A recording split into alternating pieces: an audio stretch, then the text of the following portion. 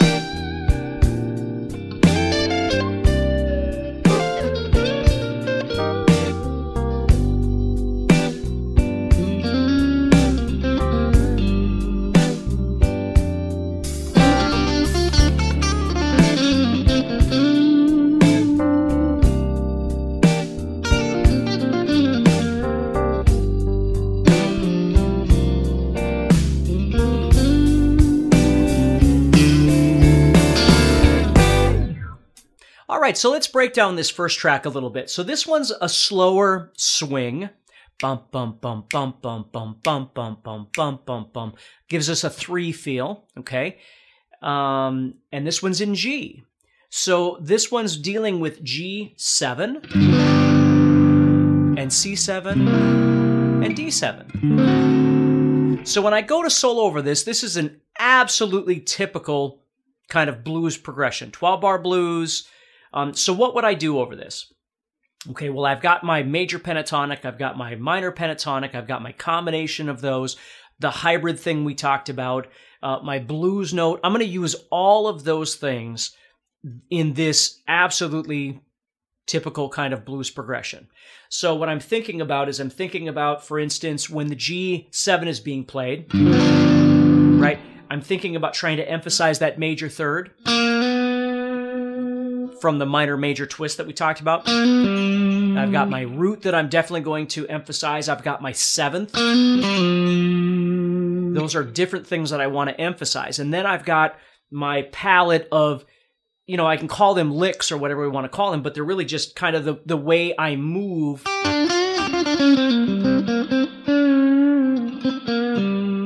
as I play. Always thinking about dynamics. Play more, then play less. Play higher, play lower. Play loud, play soft. Play a lot, play a little. Don't play at all. All of these different kinds of things, the dynamic contrast that we've been talking about, they come into play right here, right now. Okay? So when the 4 chord comes up D, okay, then I've of course got my note D that I could emphasize, or excuse me, G to C to D. So I'm on C. Okay, so I've got my C, but if you remember my discussion in the rhythm section about shell voicings, right, I'm very much at this point trying to emphasize the 7th and the major third. So those are things I would do, I could do those over the 1 as well, but they're going to be really effective over that 4 chord, over that C chord, because they're outlining the most important notes of that chord. You see? So 1 chord's being played, so I'm consciously thinking about the bump, bump, bump, bump, bump. I've got that kind of rhythm. Because I've got dun dun dun dun dun dun ducka ducka ducka ducka ducka ducka dun dun dun. So I can always make licks that use that ba da da da da da da da da da da da da da. And again, contrasting, right? The rhythms and things like that. So over the one chord, I'm thinking about the root, I'm thinking about the major third. And I'm going to use all those other things, but notice how a lot of the other notes that I'm playing are more in passing to get me to the root or to get me to that major third or to get me to the seventh.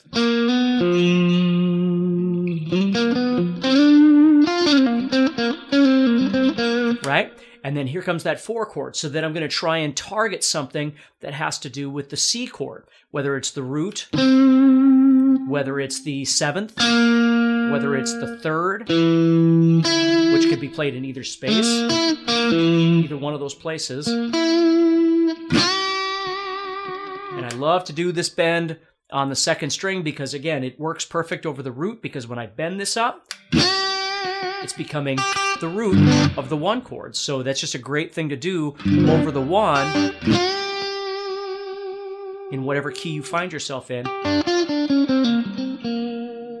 See, what I try and do a lot of in my playing is not just playing up and down,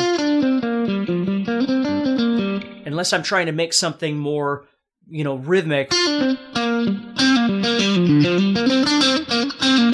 kind of thing. I try and play like to the outsides, like I learned how to do this a long time ago, where you kind of play.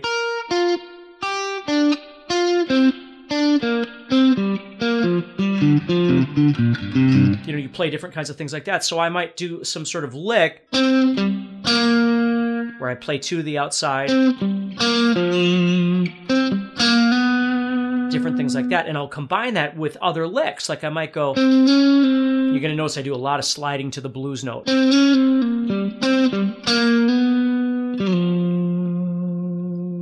See how cool all that stuff sounds? Okay? Now we've got lots of different examples of backing tracks here that I'm going to be showing you. This is just one of them. But this is absolutely, in my opinion, one of the most typical kinds of things you're going to find. Now your blues might be a little bit faster. It might be a little bit slower. But it's this idea. If you're enjoying this episode and you'd like to support the podcast, go to GuitarZoom.com and consider becoming a premium member. There are 3 memberships to choose from. VIP, which gives you instant access to a library of short but powerful courses as well as new bite-sized lessons each month. There's also Play Songs that gives you step-by-step lessons so you can learn to play your favorite songs fast. And finally, there's Masterclass, university-level training on everything from soloing to music theory, from blues to home recording. For more info about these memberships and all the premium courses available to you, go to GuitarZoom.com. Now back to the podcast. So 4 chord comes along, I'm trying to target that. 5 chord comes along. Now again, 5 chord, sitting right there, I've got these notes. Right, just like I did on the 4 chord, 2 frets higher for the 5 chord. But then I might also outline the chord itself. Like, again, back in the rhythm section, if you remember we were talking about, like, I've got that sharp 9 that I might try and target that note. Or I might play some sort of a... Because, again, I'm visualizing this chord. So I'm kind of outlining the notes I'm playing of that chord. And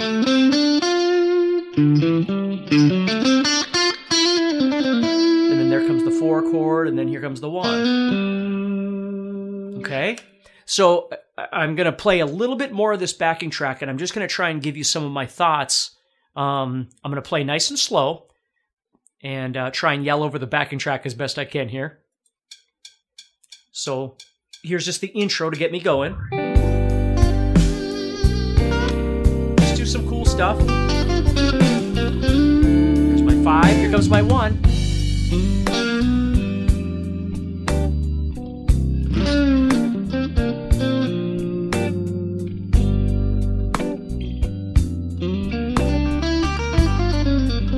Filling space, here comes the 4.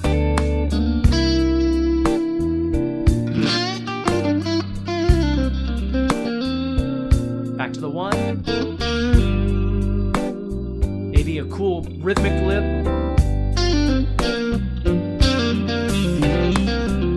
To the 5.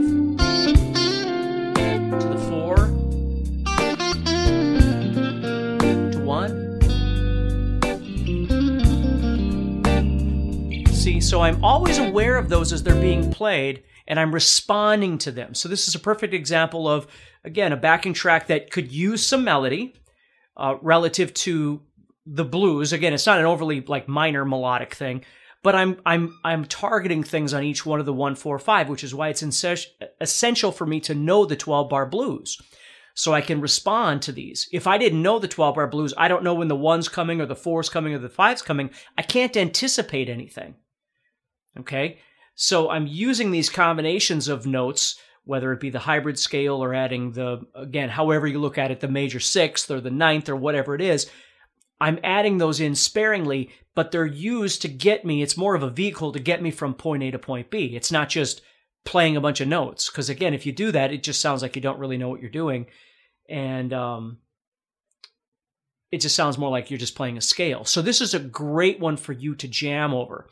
So what we're going to do right now is that we're going to jam together, and then you've got the backing track available. So I'm going to play a little bit, and then I'm going to leave some space for you to play a little bit.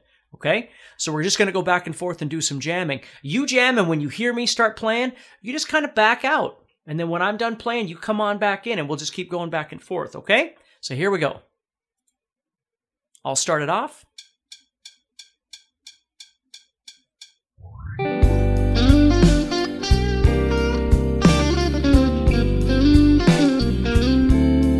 Your turn.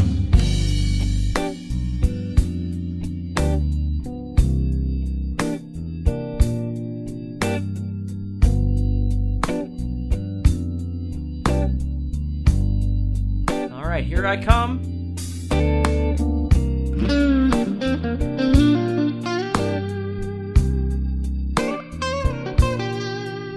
You go ahead.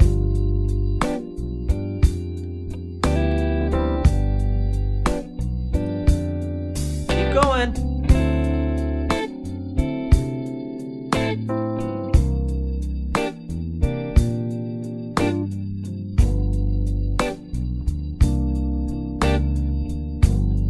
All right, I'll take the first part this time.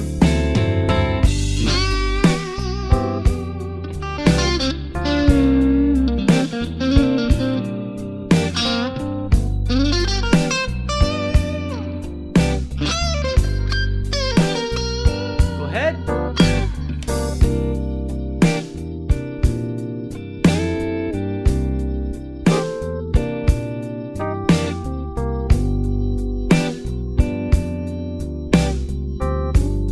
All right, I'll take the tag here.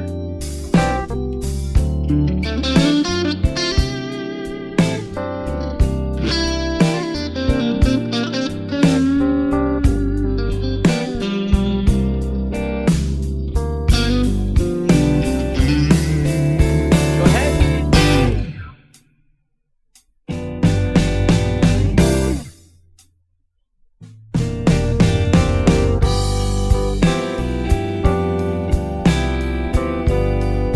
All right.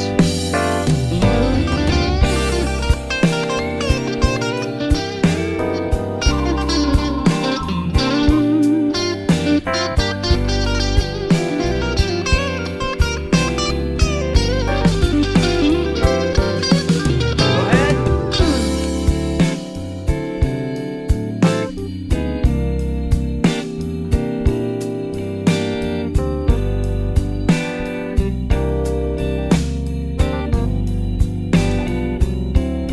All right. Now, what I want you to think about a little bit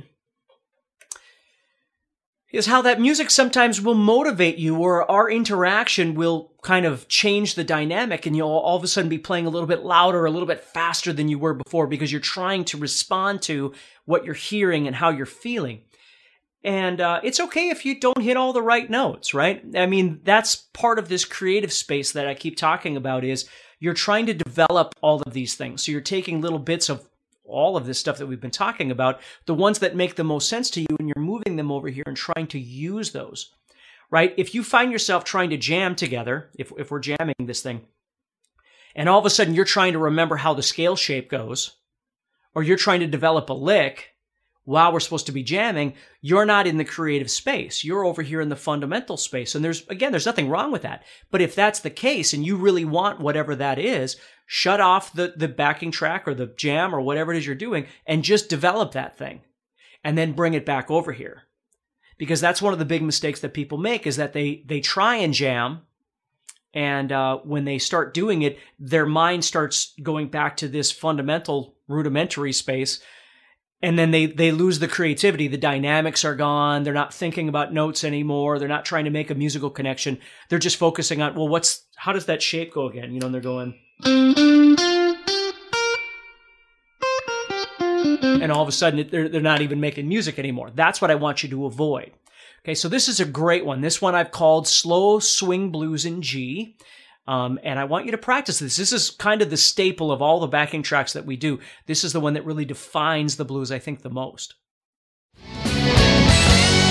Next time on the Steve Stein Guitar Podcast. All right, now we're going to dive further into the world of blues. We've talked about pentatonic expansions, the major scale and how the major and minor are related to each other, chord chasing, creating melody, all these different kinds of things. Well, now we're going to look at the bizarre uniqueness of blues and how blues works for soloing. And of course, we can implement this into rock solos and country solos and all sorts of different things. But basically what we're going to do here is we're going to go back and touch on some of the things that we already did and then expand on that. So the first thing we're going to do is we're just going to start with the minor pentatonic scale and then add in some of those extensions that I told you about earlier, and then we'll keep going from there. So we have minor pentatonic with that blues note, or blue note. And it's always important to really be aware of that blue note. You can call it a blues note or a blue note, it doesn't matter, but because it really does give the blues flavor. And you don't have to use it all the time, but to throw it in there is really, really important. Hey, Steve Stein here from GuitarZoom.com, and thank you so much for listening to this podcast. If you enjoyed this episode, can I ask you a favor? Please subscribe, leave a review, and share it with a friend. Your feedback means more to me than you'll ever know. And be sure to check out my YouTube channels where you'll find over 1,000 videos to help you with your guitar playing. Thanks again for listening. Stay positive, keep playing, and keep having fun. If you'd like some help with your guitar playing but you're not sure how to get started, go to GuitarZoom.com and look for the Help Me Choose survey. By answering a few simple questions, you'll get Steve's personal recommendation of the perfect course for you. All this and more is available for you at GuitarZoom.com.